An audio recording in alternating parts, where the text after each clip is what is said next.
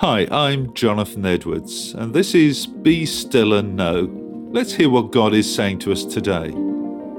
Psalm 3, verses 1 to 3. O Lord, I have so many enemies. So many are against me. So many are saying, God will never rescue him. But you, O Lord, are a shield around me. You are my glory, the one who holds my head high.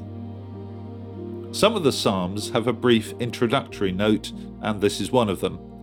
It tells us that it was written when David fled from his son Absalom. This was possibly the most tragic moment in David's long and eventful reign.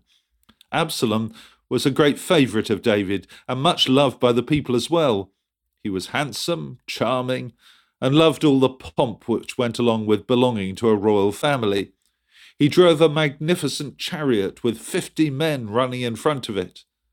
However, tragically, he was determined to take over his father's throne, leading a rebellion which forced David to flee from Jerusalem in fear for his life. Can you imagine anything worse? It's bad enough to be attacked by your enemies, but for David to have his much-loved son turn against him must have been a crushing experience. David stood back from this disaster and reflected on where his true security lay. He knew God was the one who gave him lasting security and that he would hold his head high. The Bible never pretends that life is easy. From beginning to end, we meet people who struggled. Look at the life of Abraham, Isaac, Jacob, Joseph, Moses, Joshua, any of the prophets. Look at the life of James, Peter, and Paul. Each had their struggles, but they all knew that their ultimate security was in God. Paul described this most powerfully in Romans chapter 8, where he wrote this, I am convinced that nothing can ever separate us from God's love, neither death nor life, neither angels nor demons, neither our fears for today nor our worries for tomorrow. Not even the powers of hell can separate us from God's love. No power in the sky above or on the earth below. Indeed, nothing in all creation will ever be able to separate us from the love of God that is revealed in Christ Jesus our Lord.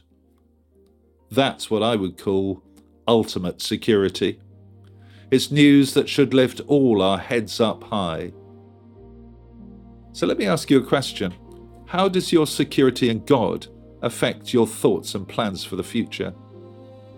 And now let me lead you in a prayer. Lord God, we thank you that in this insecure world, we can have complete security in you.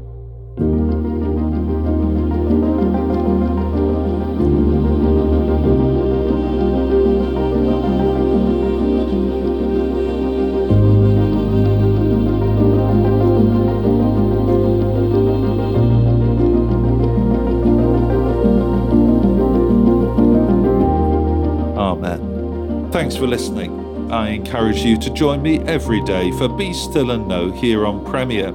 The talks are also available on podcasts, which you can, of course, access at any time.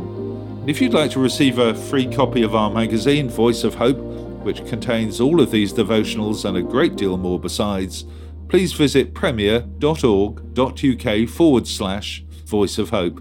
God bless you. Do hope you have a great day.